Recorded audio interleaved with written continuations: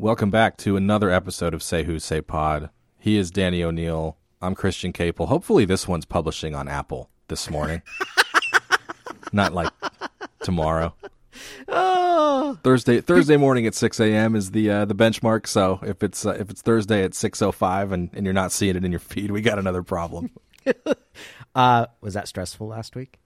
It wasn't stressful. It was just annoying.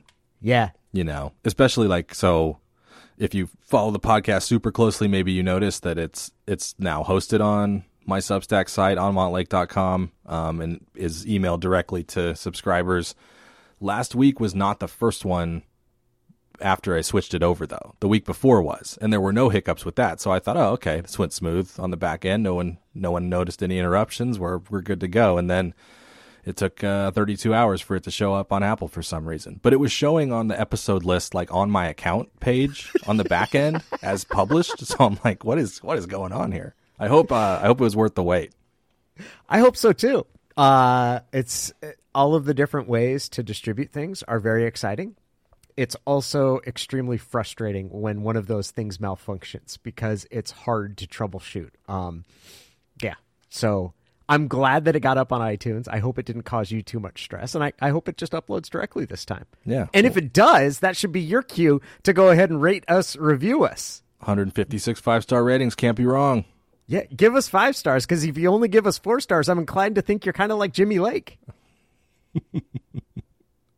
What's that, a hater? Yeah, maybe a little bit, or negative. I was just trying to think. We've got a discussion of Jimmy Lake coming up in a little bit. So I don't know why I threw him out there. That's kind of a collateral damage. It'll be a good discussion a little bit later because he is a puzzling figure in Husky history. It's true. I've been interested in, and well, I won't belabor this because we'll get into it, but it's been interesting to kind of see the reaction and some of the still negative feelings people have toward him, despite the program, headed back in the right direction this last year, reacting to his hire by the Rams to be the assistant head coach there. But this is a Husky football podcast generally, but Danny likes basketball. I like basketball.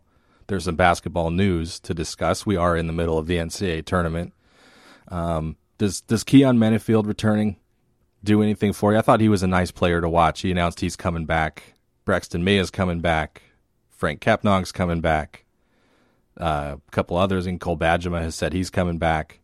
Keon Brooks is obviously the still big one, the big one out there that everyone's kind of waiting on, that I think the fortunes of their next season maybe hinge on a little bit. But what do you make, first of all? I think it's been, a week plus since they announced Mike Hopkins was coming back. I think I can guess your reaction to that, but what do you make of so many guys kind of signing up and jumping on board for this run it back thing next year? I think it's a really good sign for what they're going to be able to do next season. I don't know what that means for the long-term scope of the program, but I think there's a huge advantage in today's college basketball of getting a core group of guys who return. And I think that would, when you look at, they were competitive, they improved over the course of the season. I think there's a lot of reasons to think that, Washington should be in position to make the NCAA tournament next year. Like that shouldn't be a sort of an outsized task. And I think when you get a core group of guys that have that understanding, I think that's really good. I think that them winning 20 games next year, it really helps. Now, does that establish sort of a higher watermark for the program going forward? I don't know. There's a little bit of that would be not a worst case scenario, but would you be better off long term by having a season that saves Hopkins' job for another year, or sort of ripping the Band-Aid off? I think that's a decent discussion, but for the short term prognosis, no, this is really good for Washington basketball next season.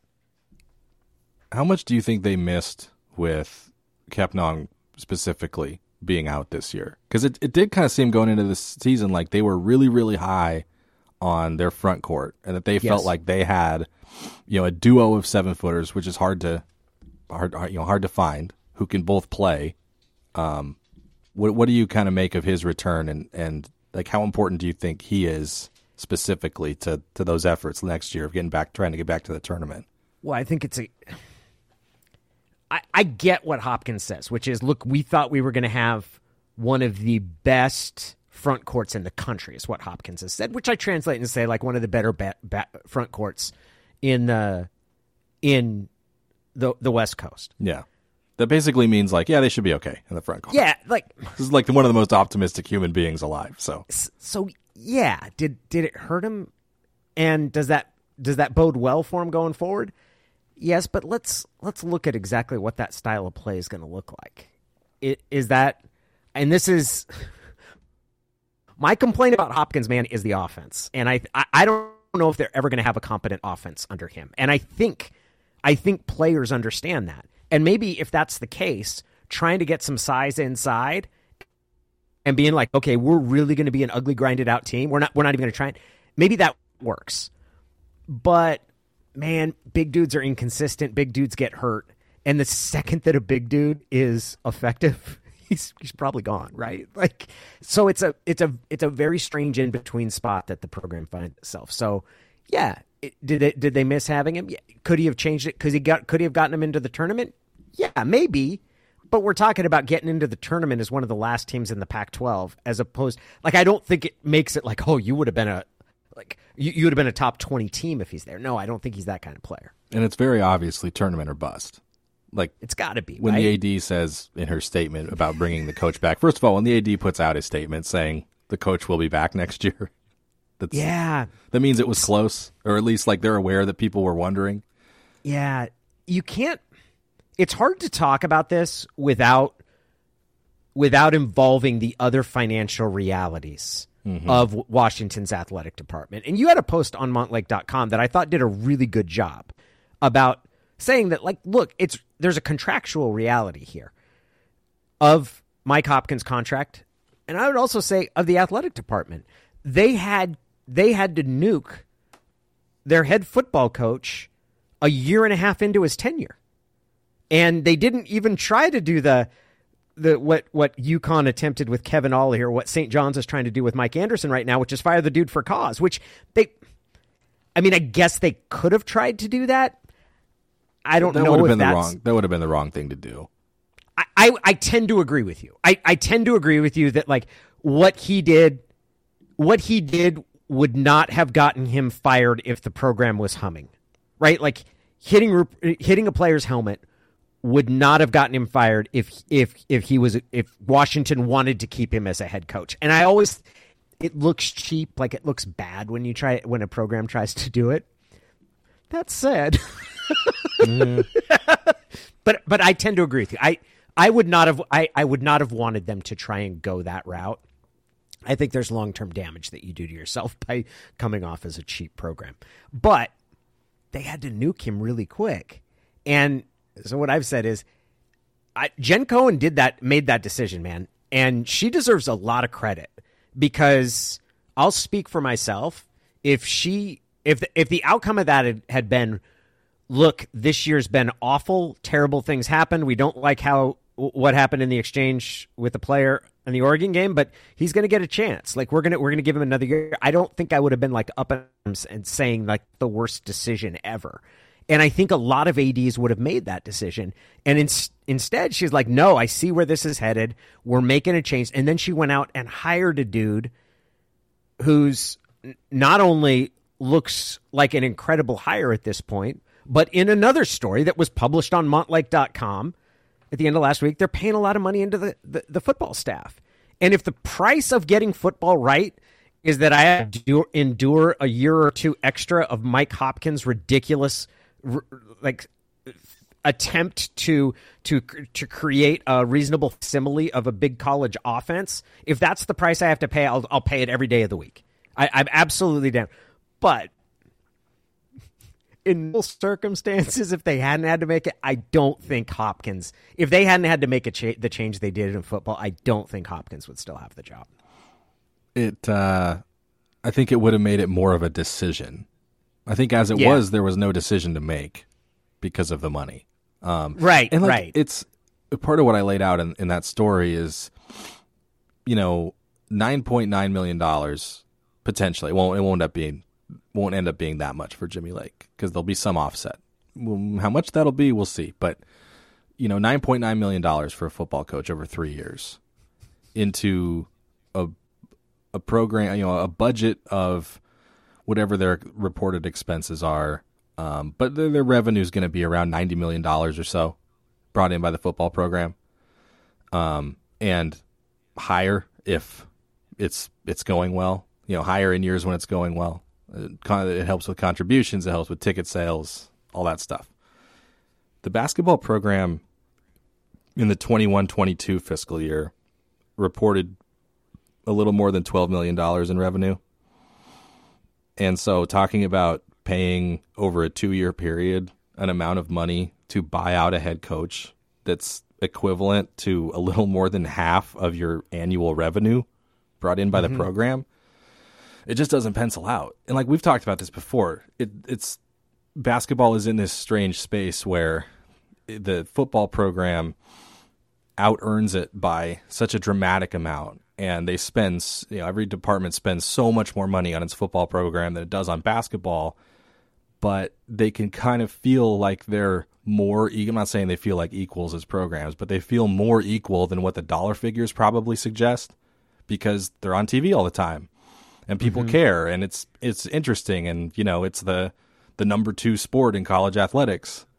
So I think people who are really into it get really frustrated and kind of see the direction of the program and gosh, like, has there been anything to indicate it's going to get better? I think last year was a step forward, right? I mean, it after winning, what were they, 5-21 in the COVID season? So he's had 6 seasons, right? Mm-hmm. And he's had one really good season and one really bad season. And then 4 seasons that are kind of mid. Is that what the kids say these days? Well, I'd say one that was abjectly terrible. Yes. And then 3 that were, but if you're saying 4 seasons that were kind of mid, yes, 2 of those seasons included a last place finish and a year where they only won 5 games. So no, he has because he has 6 full seasons, right? There's the first year they come, he's the coach of the year because they bounce back, but they don't make the tournament. Then the second year they're legitimately good, and they're a good team. And then the next year they've got the 2 first-round kids, and they finished in last place. Were they last place that year? They finished in last place. Really? Yeah, they did. It was not your typical last place team, but really? That was the year. That was the year where so their season was over because they got to play their first game in the Pac-12 tournament. But then the rest of the tournament got canceled because of COVID, and the NCAA tournament didn't get played. But they finished in last place with a 5-13 record. Oh, yeah. So that's terrible. You're right. So that is not mid, but is that? Yeah, that is. That's a bad because of who you had too. You had 2 first-round picks. That season is the tipping point, right? Like that season is the point where you're like, okay, if that's what that offense looks like when he's got 2 first-round picks, I'm not sure what happens. And then the next year is the season where they win 5 games total. And that's the point where you're like, I have no idea how they conceptually thought that season they were going to have a Pac-12 caliber program. Like whatever, I'm not sure what sort of way they thought that was going to work because it just wasn't. And then the past 2 years they've been competitive, but it's been competitive in this sort of way of they play better defense as the year goes along, and they're viable, but they don't know what they're doing on offense. Like it's a brutal watch to watch that team play on offense. So I think if you weren't in a situation where you felt like, hey, our football team, we had to take a major step back so we could take a step forward, I'm not. I don't know if he'd be coming back for another one. In some ways, it's a little bit of he had so much success so early, and it's kind of like Rick Neuheisel, except Neuheisel's tenure got cut short because of the debacle that happened, and Mike Hopkins is a super nice and honest guy, and it's just now that he's responsible for getting his own players, and it's just not working on offense. What does an offensive turnaround look like? Like, is it completely dependent on Keon Brooks deciding to come back for his last year? And is that enough? Like, because at present, and there's still a number of guys who haven't decided, right? Like Noah Williams has a year left, and he could come back or go or whatever. But as it is, Langston Wilson has transferred out. Yep. Jackson Grant has transferred out, and Jamal Bay is out of eligibility. They've got two guys in this current recruiting class set to come in, Wesley Yates and the kid from Seattle Prep, Christian King. What position do you prioritize in the portal? Do you try to go out and get a really good veteran point guard? Do you think that's what's missing? That would certainly help. I think that's probably the most important thing. But I also look at it, what you'd really want to have is, I mean, what everybody's looking for, right, is a dynamic wing. And if you're a dynamic wing and you had options, why would you come to Washington? Mm-hmm. I mean, that's the issue that they're at right now, because they've gotten the players that they've gotten to transfer in have been guys that have wanted a Pac-12 shot, right? But they're not players that are sort of should be they're a higher offensive option at Washington than they should be at a Pac-12 program. And I think that relates to, again, players looking at what happened specifically in that season where Jaden McDaniels and Isaiah Stewart, and watching how that offense worked with two guys that were first-round talents, and that being like, why would you choose to go into that offense? In terms of their future, yeah, they get Keon. I think that they're going to be good enough to make the tournament next year.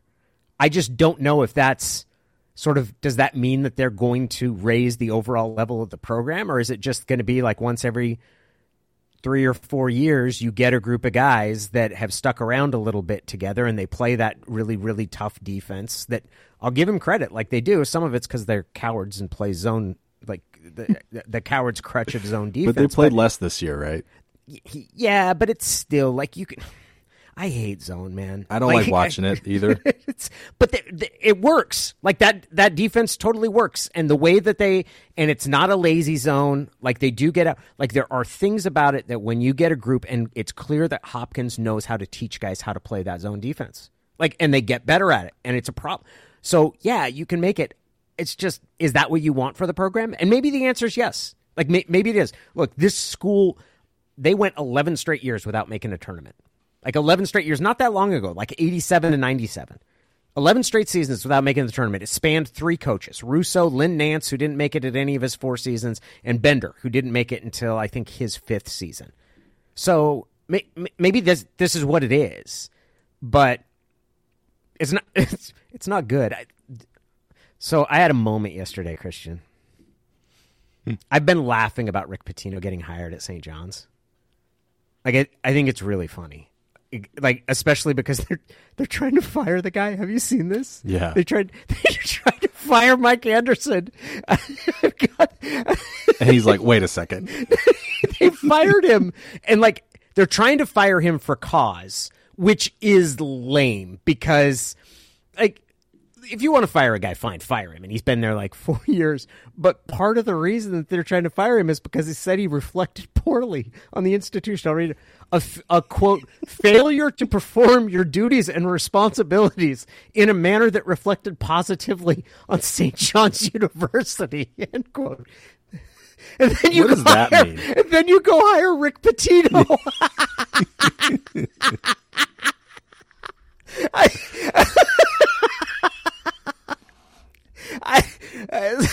Here at Texas A&M, we expect our offensive coordinators to comport themselves in a certain way. And welcome our new hire, Bobby Petrino, everybody. Exactly. That's exactly. So, but there was a moment where I was like, I kind of wish Washington was making a Faustian bargain where they're like, yes, he's a scuzzball. So he's a 70-year-old man who was blackmailed by a woman he had an after-hours tryst with in a Louisville steakhouse, and then paid for her to have a pregnancy terminated. But he really can coach basketball. And I don't know if I'd actually feel that way if it was going to be Pitino. Like if I was like, okay, he really is going to coach Washington. But there was a moment it was like, well, I'd kind of be excited because that dude can coach. Like, you're going to get some players. And instead they're just like, oh, Mike Hopkins is really nice and his players try really hard. And yeah, they might get to the tournament next year, but like there's no sizzle to that. I will remind you, I remember this, but we did an episode during the whole football coaching search. And this, want to make very clear, this was never on the table or explored or an option or anything. But I remember just throwing out to you at the time, because these two train wrecks were kind of coinciding, was like, hey, let's you're a big Washington fan. Let's say you wake up tomorrow morning and you pick up your phone and the first thing you see is that Washington's deep into talks with Urban Meyer to make him their football coach. And you said you said you would cancel your season tickets. You said you would not. I believe you said you would not renew your season tickets if they hired Urban Meyer. Is it different for basketball because you're just always going to feel like they can make a really good hire for the football program and they don't need to go that route? Or has it just been so long since they put a product on the floor that you want to watch that your mind is drifting to Rick Pitino? There's some of the former of what you said about, it's like Washington has enough history in football and facilities. Like, I don't think the idea of getting an elite coach for Washington is a pipe dream. Like, I think there are some fans that get carried away with how good they think the job is, but in general, like, I don't think you need to make moral hedges to get a really good coach for Washington football. I think you do it Washington basketball. So it's just pragmatic, man. Hey, fair enough. I don't judge. And here would be the other part of it. College basketball is seedy. Yes. Like it is just seedier than football. And I'm not saying football's pure as the driven snow or anything like that, but college basketball and youth basketball is just filthy. Like there's just no way of getting around it. So in some ways, I think it's at a point of degree. One of the things I always loved about Lorenzo Romar, and this is probably one of the reasons that I held on to the very bitter end of not wanting to let go of him, because I loved how LaRoe ran things. Like I really did. And he was a unique fit with the school because of his history here. Like I didn't even mind the fact he didn't swear. I love LaRoe, but he is such an outlier in that overall industry. It's just seedy, man. Yeah, it's the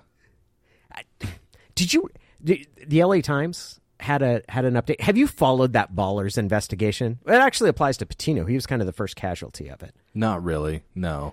So what everybody refers to as the FBI investigation that sort of led to a bunch of assistant coaches went to jail, a couple shoe executives went to jail, a guy named Christian Dawkins, who was an agent and is going to be an agent again, went to jail. But it was an FBI investigation. That thing is so flawed, and it's what brought down Pitino. He wasn't mentioned in the FBI report when they announced the charges they'd filed, but it was very clear from their report that a school matching Louisville's description had arranged for the payment of Brian Bowen to a recruit who was Brian Bowen. He wasn't named in the thing, but it was Brian Bowen, of $100,000. And Pitino was like, I don't know anything about that. And Pitino didn't give him the money. Like, it came from Adidas, which was the shoe sponsor. But Pitino absolutely knew what was happening. But the whole thing was this investigation in search of a crime. Like, breaking NCAA rules on amateurism is not violating the law. Like, it's breaking amateurism rules. And they turned it into this big, massive investigation. And then it turned out the guy who was running the investigation, the big college basketball coaches convention is in Las Vegas. And the FBI goes there as this benefactor that's giving money to this agent who is then giving the money, cash money, to the assistant coaches. And the agent doesn't want to do this. He's like, this is a stupid way to spend money. Like, these guys don't have that much influence. Like, he says to him on an FBI wiretap, we might as well go spend it on hookers and strippers as opposed to giving it to these coaches.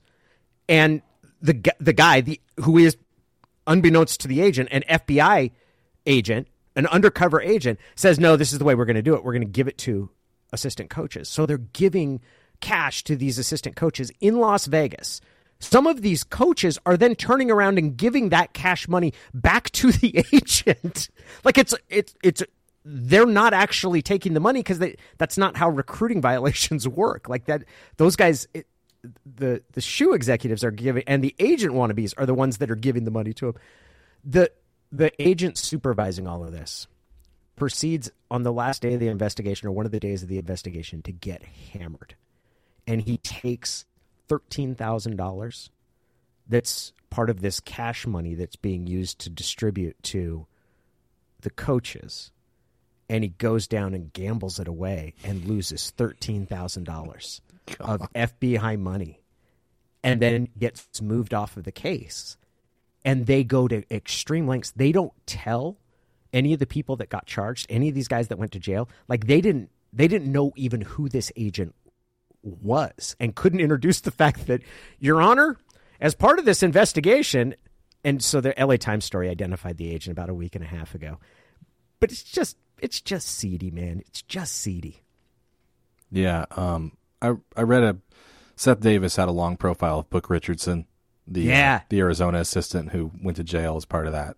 He's coaching out here in Manhattan, or over in Brooklyn now, I think. That's right. Yeah. And kind of his climb back. And I just thought, like, he broke the rules, and you get, you get into this business and you do things a certain way. You get what you get.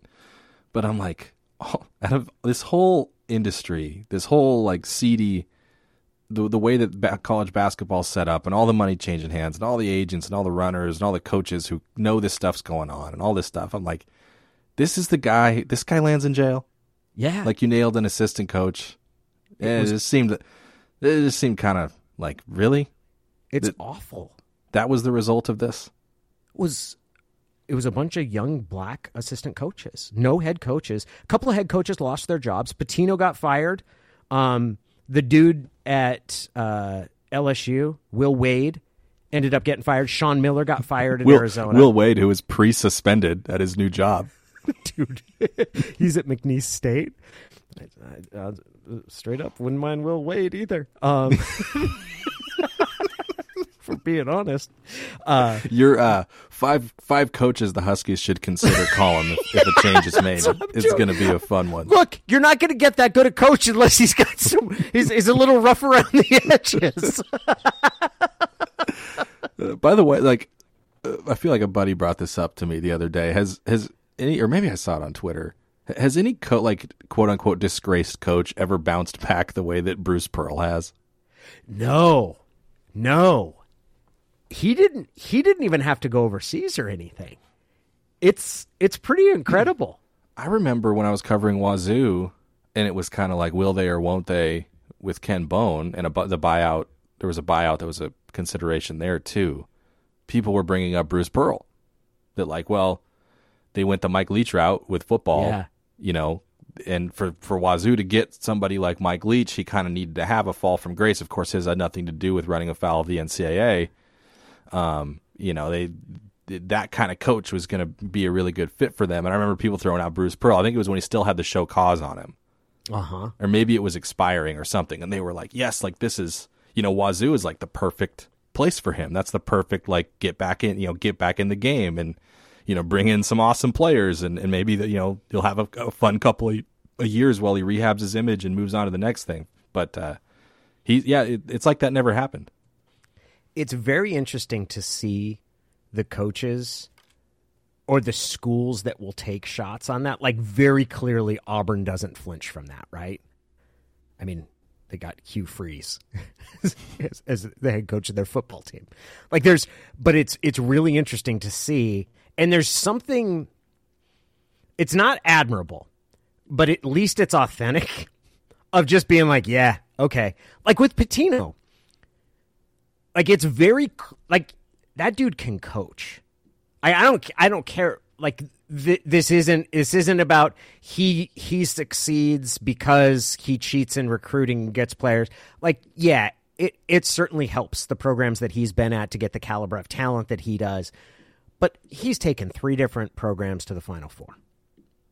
He's won a national championship at 2 different schools, though one of them had to be vacated subsequently.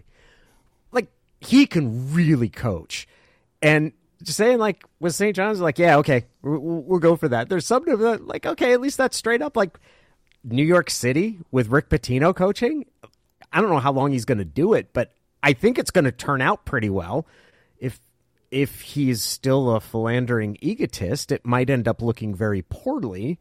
But, I mean, it's a Jesuit school, so I suppose that there's a certain amount. Actually, I'm not sure if it's a Jesuit school.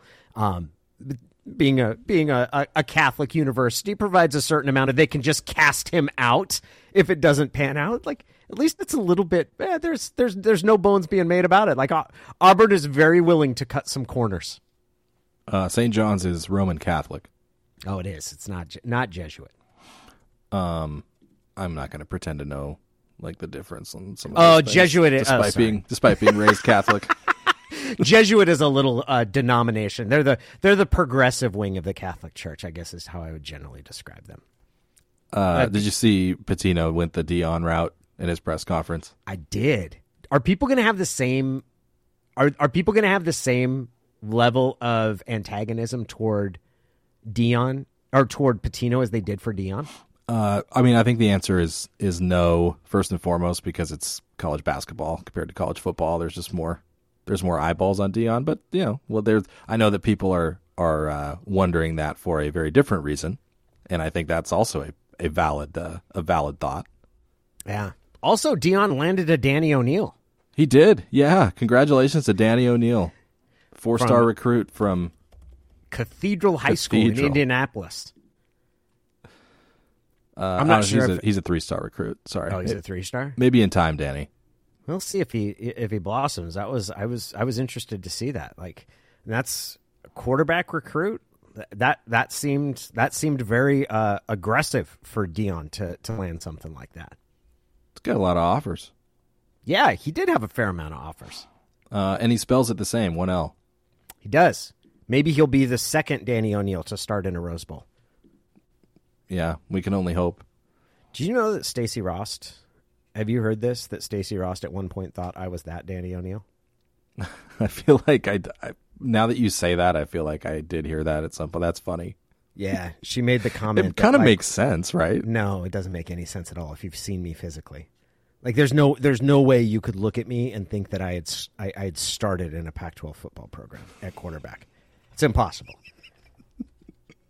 And that was what Stacey had said was, she's like, well, most of us haven't played except for Brock and Danny. And Curtis Rogers looked at her and she's like, Danny O'Neal? And she's like, well, yeah, he was a quarterback at Oregon. No. Oh, you should have just gone with it. Yeah, I probably would have. I would say once a year I get an email from somebody who thinks I'm him, and I'm always tempted to completely lean into it and just slag the University of Oregon. Like I want nothing to do with that school at all. And I wouldn't lie. I just wouldn't correct them of their mistaken assumption. But that Danny O'Neal, who I've talked to before, is way too nice. What was he amused that you guys have the same name? Not as much as I was. Like, it wasn't quite as indifferent as the time that I asked Shaquille O'Neal if he would pretend we were brothers, since our last names sounded alike, even though they weren't spelled alike. He wasn't as unamused or unengaged as Shaquille, but it wasn't the funniest thing he'd ever seen. Like, I said to Shaq, I was like, it could be like the Danny DeVito, Arnold Schwarzenegger thing, only there'd also be a cultural element. And he just stared straight at me. He goes, nuh-uh. Like, okay, thanks, Shaq. Well, you tried. I did. Should we get to our fun new question? We should. We have a friend of the show. He's actually a friend of the program on montlake.com. Ian had contacted us about we're going to try something different. It's worth a conversation. That's the name of the feature. It's also something we want to sort of plug into your mind about Ian, because he and his team, they're essentially a no-risk executive sales team. And they're locking down the key customer that allows you to scale or license your product and continue to grow without the headache of sales and marketing. And here's the thing, that they basically can talk to you and have a conversation about what you might be looking to bring to market and finding solutions and opportunities that minimize your upfront investment. So if you've got something that you're looking to take to the market, it's worth a conversation. And you can reach Ian at ipmcfarland.com. And I like to say the website, ipmcfarland.com. McFarland, mcfarland.com. And his question... I'm in Los Angeles, guys. So my context for this might be skewed toward my own experiences. But I was thinking last week when Jimmy Lake was hired by the Rams, what's his context in the greater world of Husky coaches? This is not Tyrone Willingham. This is not a guy who only did negative things. He did a lot of positive things at the University of Washington prior to being head coach. And in 2021, before the Montana game, he had a very favorable rating among Husky fans. 2 months later, or 2.5 months later, he was very deservedly fired. But where does his legacy sit? In my mind, it's well above Willingham, and it's well above John Donovan, who did no good.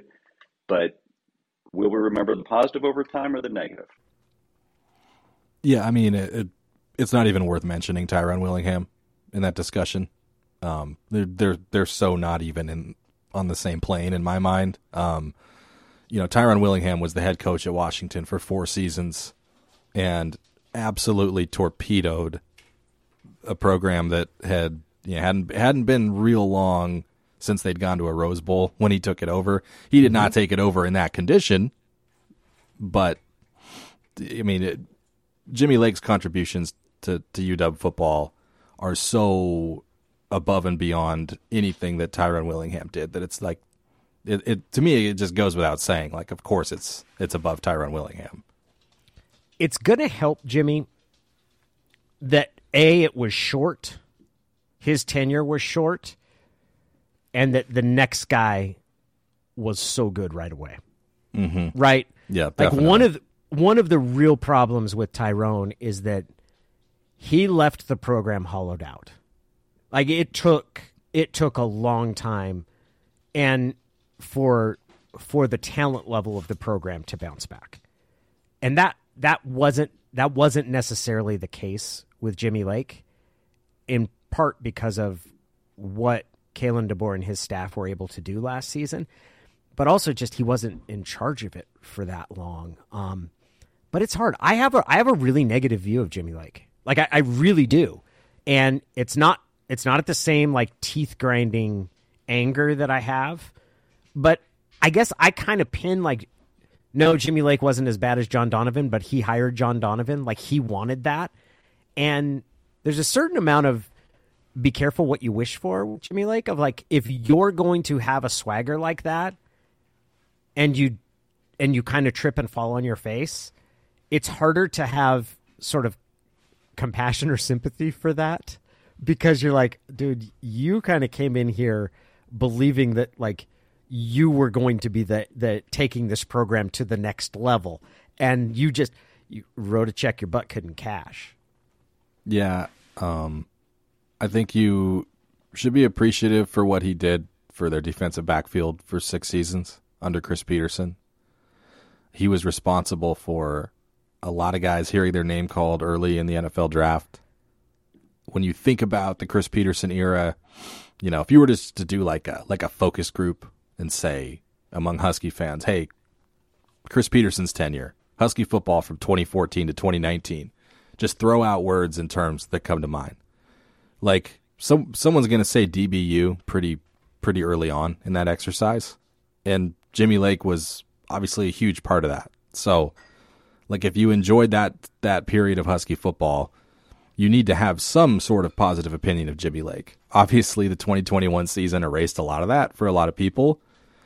But like you said, it was much more a case of a head coach with a pretty talented roster making a number of really critical errors, starting with his offensive coordinator hire, that caused a far more talented team than its final record indicated to go 4-8.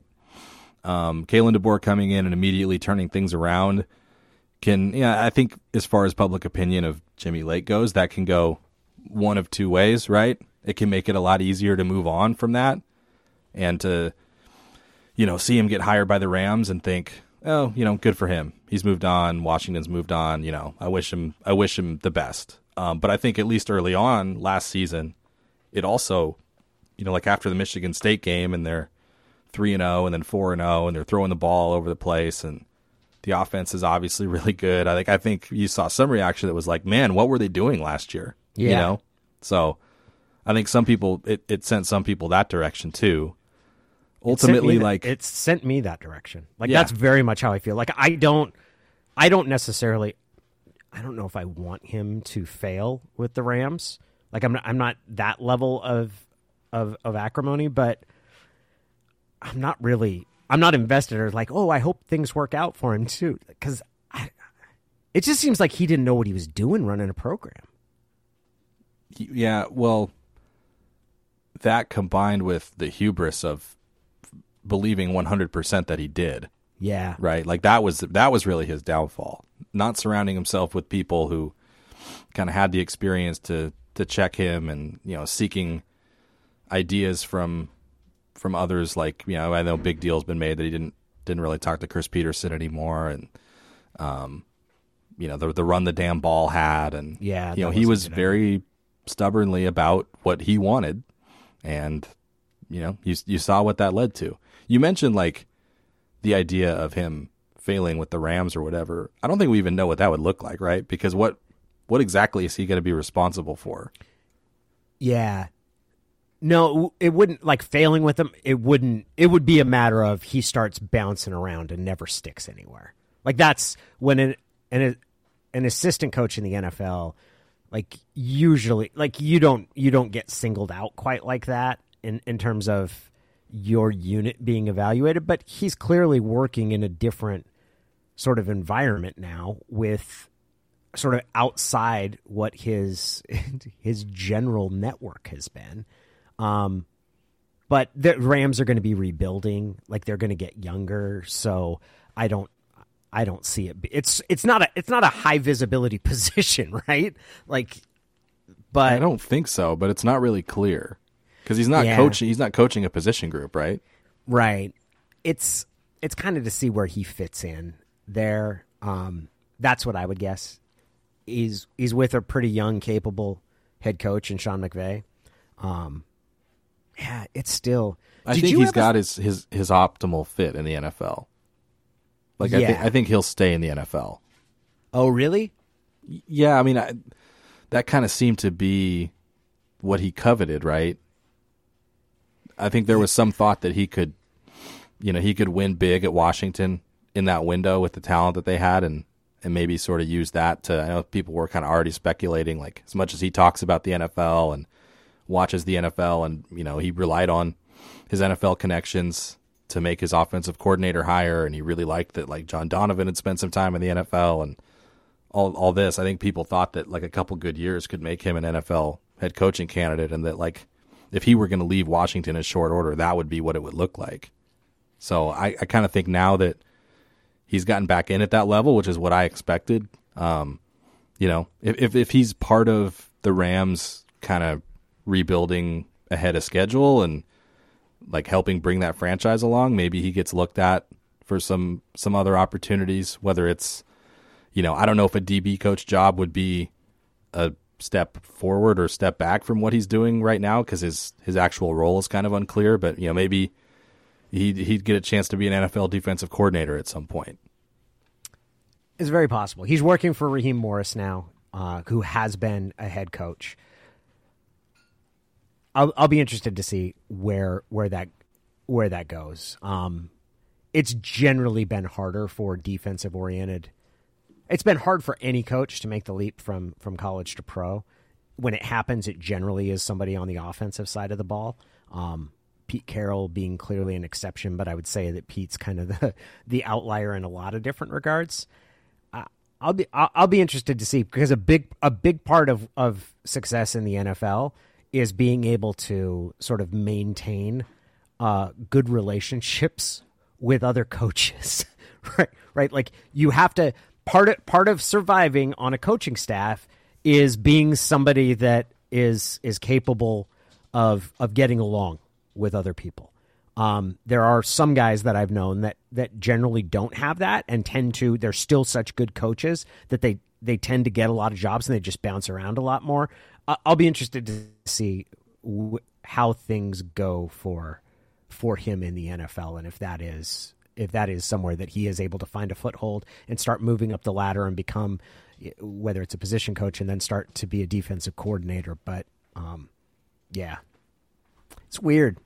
Before the loss to Montana, did you have any idea that the bottom might be dropping out? No, I picked him to go 10-2 that year.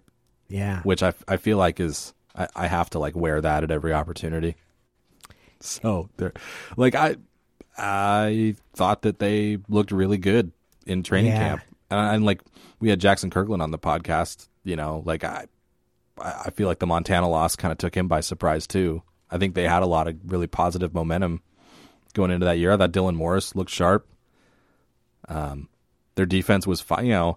They didn't defend the run very well, and there's the whole chicken or the egg debate. Well, did teams just not throw it against them because they didn't have to, or because their pass defense was really that good?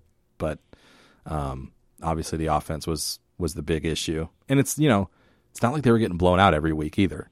No. Right? Like they weren't that far away from being like a 7 or 8 win type of team if they'd just been okay offensively.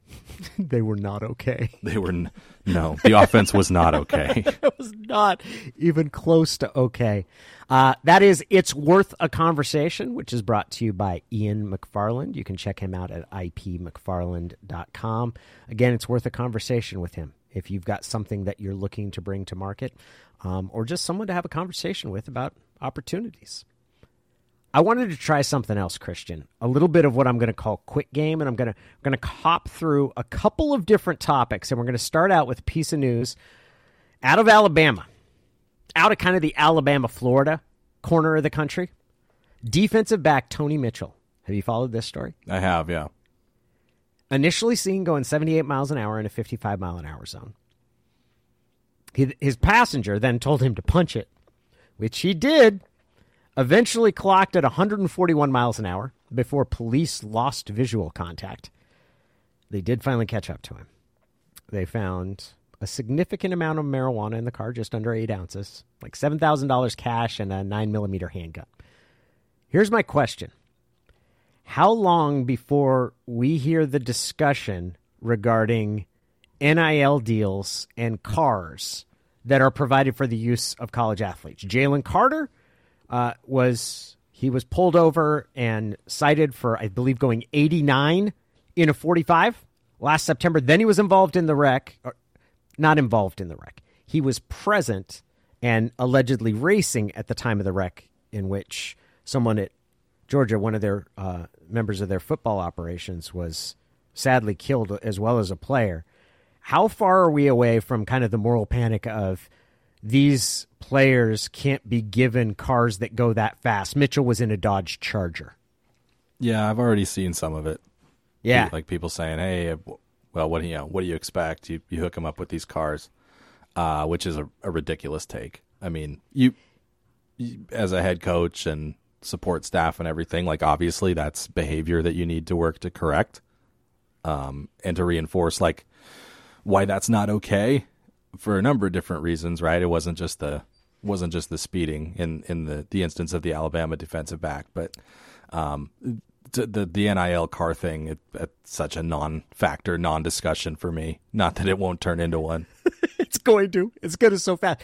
I agree with you.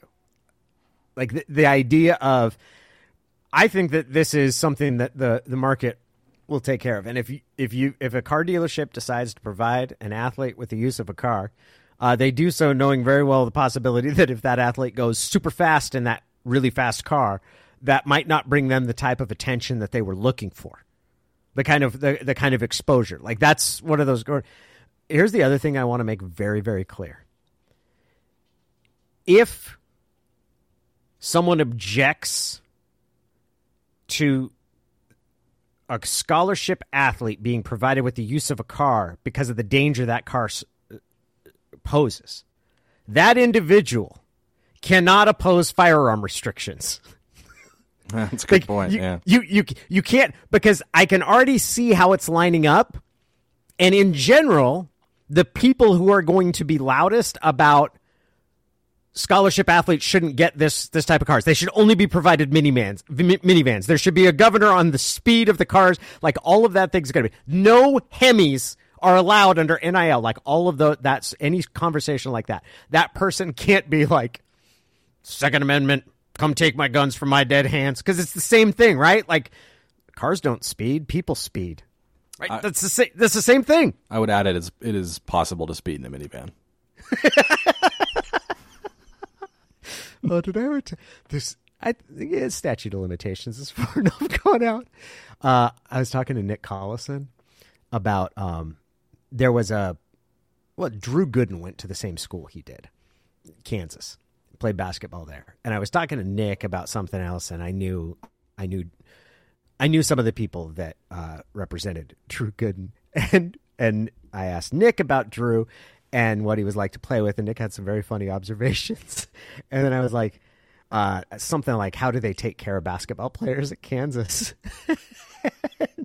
and Nick looks at me and just goes, no, that's what it was. I'd heard what car Drew Gooden had in college.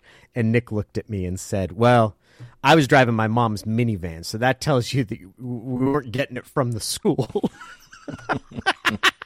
Which I thought was just the funniest sort of like, I'm not saying who provided that. I'm just saying that was not a beneficiary provided to Kansas Jayhawk basketball players from the basketball program, because he was a better player than Drew Gooden, and Drew Gooden was not driving his mom's minivan.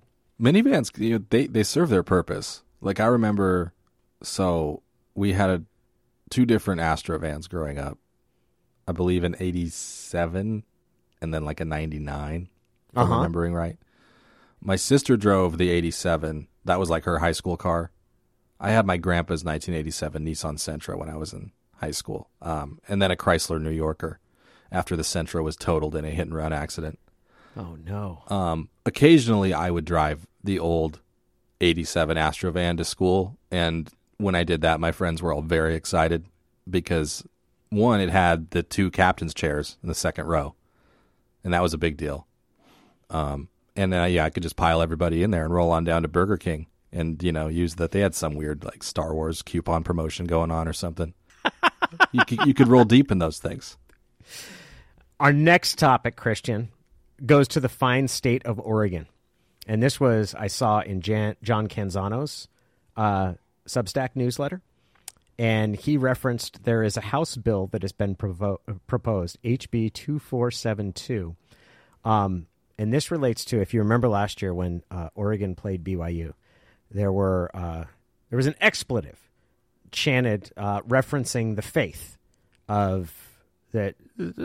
referencing Mormons. And this was frowned upon. In fact, the University of Oregon, it should be pointed out, apologizes. The University of Oregon, this is their tweet, sincerely apologizes for an offensive and disgraceful chant coming from the students section during yesterday's game against Brigham Young. However, this proposed law would suspend the head coach and athletic director for a week if fans, quote, engage in the use of derogatory or inappropriate names, insults, verbal assaults, profanity, or ridicule in violation of equity-focused policies, end quote. Yeah, I think it was totally proper for the University of Oregon to handle it the way they did at the time. Mm-hmm. Obviously would be in favor of reprimand for the students involved if that were possible for them to identify. This feels like lawmakers just making laws for the sake of it. I don't see how you can hold a head coach and athletic director responsible for something like that. This doesn't go far enough. You think so? In my opinion, I believe specifically if the fans at Autzen Stadium if anybody swears, I believe that they should disband the athletic department entirely. Also a fair point. They're really, like, talk about living up to the code of higher education. If there's any cursing at all, audible cursing, the athletic department should be disbanded henceforth. The facilities turned over to the intramural department, or let Gonzaga field a football team using the stadium. This is a Gonzaga football podcast. I do really want the Gonzaga football podcast. Like, I was reading it. I can't believe that that's really being proposed. Can you imagine, like, you have to be responsible for what students chant at a game? Like, that's absurd. Like, that's so crazy. Yeah, like John writes, I half believe the bill is a test to see if lawmakers read what's put on their desks. Like, I think that puts it pretty well. It's insane. And I guess maybe that's just a general thing that's happened to me, is that I've understood, like, how low the bar is for people who become an elected official, like what they actually, like, think is important.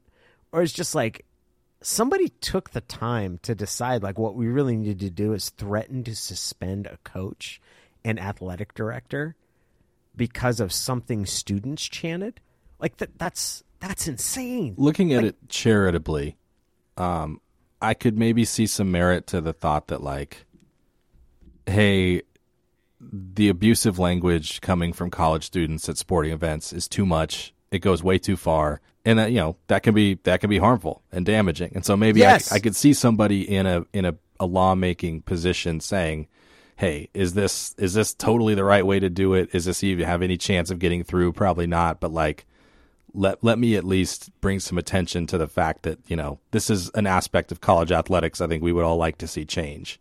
But it's a bad bill. You can't suspend the head coach and the AD for that. Kick the students out. Like, talk about like, totally. It is like, absolutely, like that. You'd, and especially when it comes to the idea of, specifically for me, religious or racial prejudice. Like, absolutely, like, there's no space for that. But the idea that the head coach and the athletic director are personally responsible for what, I was like, oh, it takes nanny state to a different level. Where I was like, no, kick the kids out. Find out who did it. You want to cut off alcohol sales? Like, that would be something that actually might impact it. I'm going to tell you that the objections that you're going to get are not from the media or people like me. Like, it's going to be other fans who want to drink during the game that are going to get really mad about it. But yeah, I found that very entertaining. And the final note in our quick game is going to go back to Rick Pitino. Do you think he gets St. John's to the Final Four? I'm just going to say yeah. He's 70 years old. He's going to be recruiting in New York City with a portal. He's Rick Pitino. He is Rick Pitino. Rick Pitino gets teams to the Final Four. Did you see Luke Carnesecca showed up at his hiring? I did. I saw the photo of them together. Good Lord. I was like, man, he's 98. He's 98. The thing about, like, you don't have to be one of the four best teams in the country to get to the Final Four either. No, you don't. Nope. So, put a roster together with a bunch of dudes and get into the tournament, and Rick Pitino's on the sideline with the kind of guys who Rick Pitino can recruit. Yeah, I could see St. John's being back in the Final Four, like, for sure. Yeah. Do you like the fact that he's got the job at St. John's? Does it make your skin crawl? Like, what's your reaction to it? I do not care at all. Like, we touched on this earlier. College basketball is what it is. It's kind of gross. And schools are going to hire who they think they need to hire to put themselves back on the map. And he's been out of the game a while. Time heals everything, right?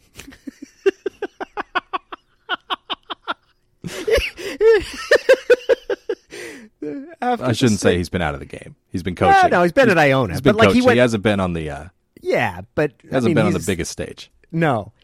It was understood basically of, like, when he got that job, it was, he even said it was going to be his last job. I don't think anybody thought he would be able to come back. I think the only reason he's able to come back is because, in retrospect, people have decided that FBI investigation was a crock. Like the whole thing, like that is much ado about nothing. Like that was an investigation in search of a crime. It also was never even kind of the worst thing Rick Pitino's done.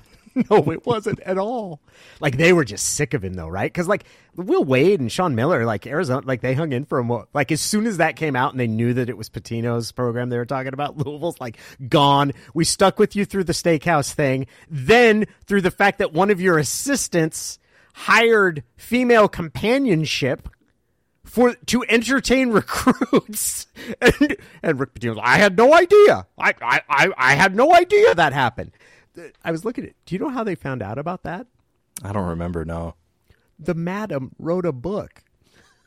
Oh, that's right. I remember this now.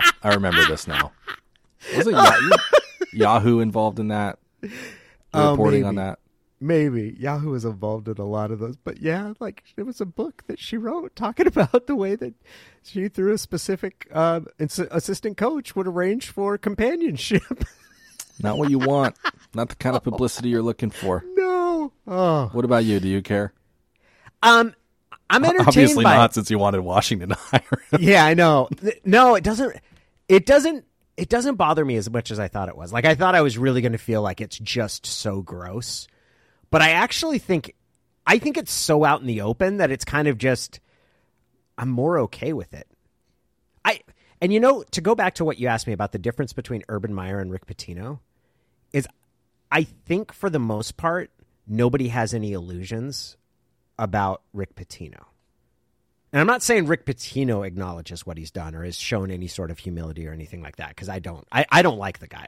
But he's always had an enormous ego. What bothers me so much about Urban Meyer is this sense that he is actually aggrieved and that people feel that he's somehow been victimized in all of this. Like that is what drives me up a wall. And I know it's a really close friend of my family. Their son played for him at Utah and he loves Urban. Like the dad and the kid, like just absolutely loved him. So I think there is something like when former players speak that way about a guy, like that says something to me. But the rest of everything that comes with Urban Meyer, like I think he's the worst. I think because Pitino's seediness is generally accepted, I'm more okay with it. I'm going to tack one on real quick. Yeah. Were you rooting for Princeton? No. It's odd to me that people root for the Ivy League teams. Yeah. Nothing again. Hey, it's fun to watch the lower seed win, and I'm not saying like cry tears for the college basketball blue bloods who lose those games, but yeah, it's like they're gonna those Princeton kids are gonna do some winning in their lives. It's okay if it doesn't happen on the basketball court. So I can't figure out exactly why the Ivy Leagues, like why people tend to feel that way about the Ivy Leagues, whether it's the influence, like for people who don't know, like there is a very clear pipeline that exists and it's primarily in the Northeast where you have all of these prep schools that are very elite that are sort of plugged into all of these Ivy League institutions, but primarily like Princeton and Yale specifically. And there is this intense sort of, they're incredibly elitist institutions. I don't know how else to say it. Like when I first started encountering prep school kids, it was when I was working at ESPN. So I was like 23. I generally don't, I'll throw Dartmouth in there too. I think Dartmouth kids are weird. So I have a very different feeling about it. Like I almost feel like I need to say, like, I do know some people I like that went to Ivy League schools, but in general, when I watch them play sports, I'm not rooting for them in any way because I'm like, you should at least experience some hardship in life, and maybe it's getting your teeth kicked in the first round of the NCAA tournament, like you getting housed by 35. Like you can go run the world later and cause our banking system to crash. But like for now, right now, like you actually have to sit here and just get dunked on 5 different times. And that you can talk about the one time that you got smoked in the NCAA. So when they win, I'm just like, oh, you get this too? Like you not only get that, but then you get to pretend you're the underdog. Like you are the most non-underdog types of people that I've ever encountered. And I realize I'm generalizing. But I feel that those are the kind of people who generalize too, the kind of people that go to that school. So I feel somewhat entitled to return the generalizations. Little old Princeton, little old Harvard. I'm just chugging along. I'm just a 16 seed. Gosh gee golly, fellas. Yeah. Even Brown kids, man. Even the Brown kids, because that's kind of like the more offbeat of the Ivy Leagues. but like, it's still an Ivy League school. Yeah. No, I don't. Kelso High School had a running back who went to Brown to play football. Really? When I was in school. Was he a good dude? I have no idea. Didn't know him. Yeah. Seemed like people thought highly of him. Yeah. I forget his name.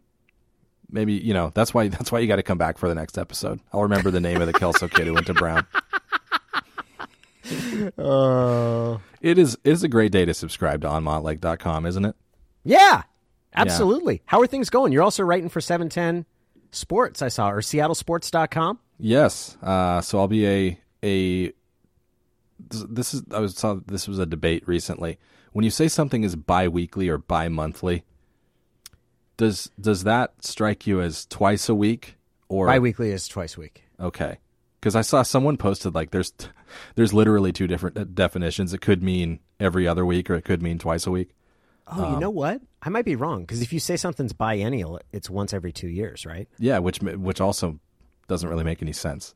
But yeah, that's all a strange way of saying. I'll be writing for them twice a week. One of those stories will be a story that's published at onmontlake.com and unlocked and free for everybody that will also publish on 710's website, and then I will write one exclusive UW story for them per week also, and make at least one appearance per week on their air. So looking forward to that. You can, if you're just not getting your fill from the podcast and from onmontlake.com, you can hear me on 710 now too. I'm excited about that.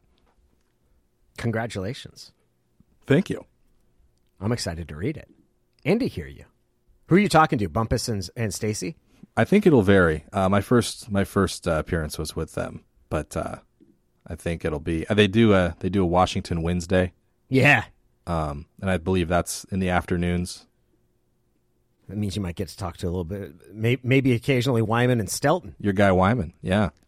Love Dave Wyman. What's cooking at the dang apostrophe? Well, I'm writing something, which I believe I'm going to send to you as well if you're interested in it, about my desire to, or my tolerance for a scuzz bucket in Rick Pitino.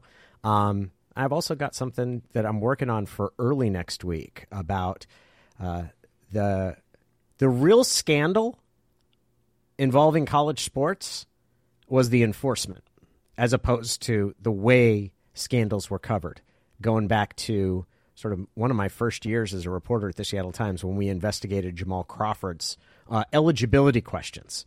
I revisit all of the things that I looked at and am scheduled to talk to Jamal about what it felt like to be chased and have reporters looking into his history and how that ended up kind of unplugging his eligibility, his experience at Michigan. That's interesting. Did have you spoken much with him about it ahead of time? Like, does he remember it real well?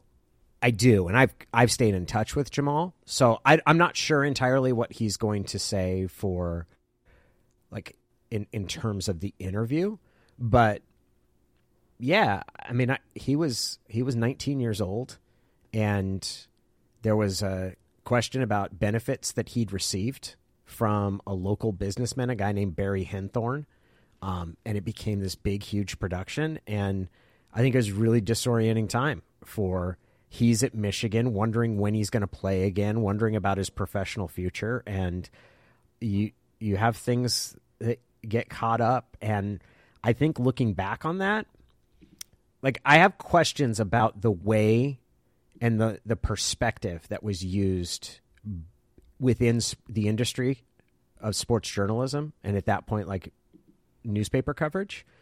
Why were we scrutinizing the players' adherence to NCAA rules as opposed to scrutinizing the fairness of those rules? Right? Like, there's an interesting, because for a good, I would say 30 years, covering a scandal in college sports meant uncovering rules violations, which is in itself kind of part of the enforcement apparatus, right?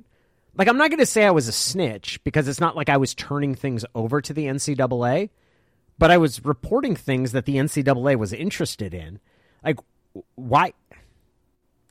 I have some real misgivings about that. Not that I think that, like, oh, I did something wrong, but I was like, if I was doing that again, like, I wouldn't approach it the same way at all, because I think that you're essentially accepting the authority of the NCAA rules, and I'm not sure why anyone ever should have felt compelled to do that.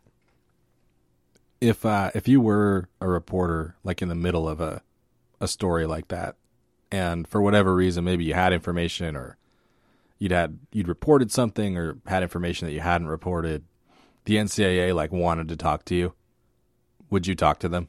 No, that would be a flat no. No. And I'm trying to think of. I would not tell them anything that had not appeared under my byline. You'd say you can read about it like everybody else. There have been a couple media members who I know have been cited in NCAA reports.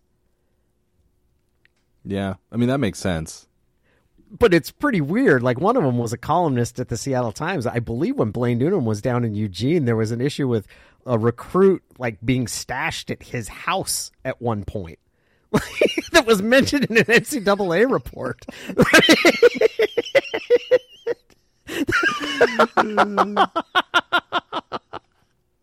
That's hilarious. It's pretty funny. Per Newnham 91. It was a while ago, and I can't remember I should look up the whole story, but I know that there was also a time that Softy got invested. Like, the NCAA called him because I think he was interviewing Jeff Lindquist, the quarterback. And I think at the end of the interview, he said like, go down to the doghouse or whatever, the UW bookstore or whatever store that he was in, and pick out what you want and tell him Softy sent you. Somebody was listening to it and called the NCAA to report a rules violation, which I think it technically is. But I love Soft. Like, I have no issues with Soft. The whole thing was really funny. Like, could you get your school put on probation? Oh. Jim Moore got in trouble for wearing a Cougar shirt to go interview Jonathan Stewart.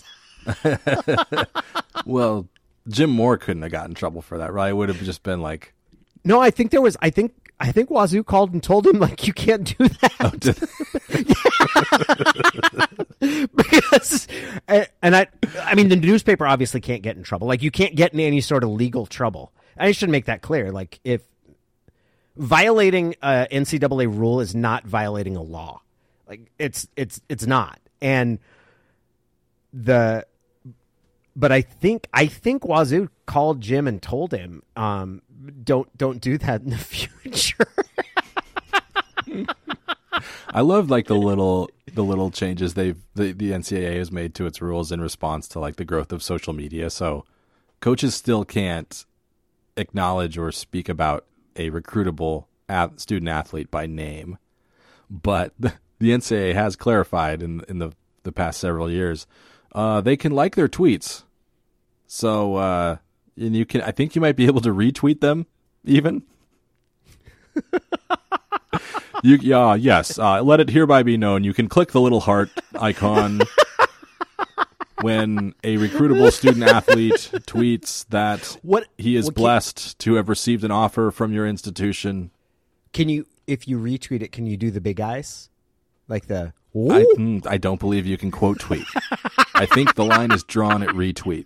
If you quote tweet, you're gonna get those same people who listen to Softy and call up the enforcement office saying, "Yeah, hey, the eyes emoji is not covered by NCAA rules."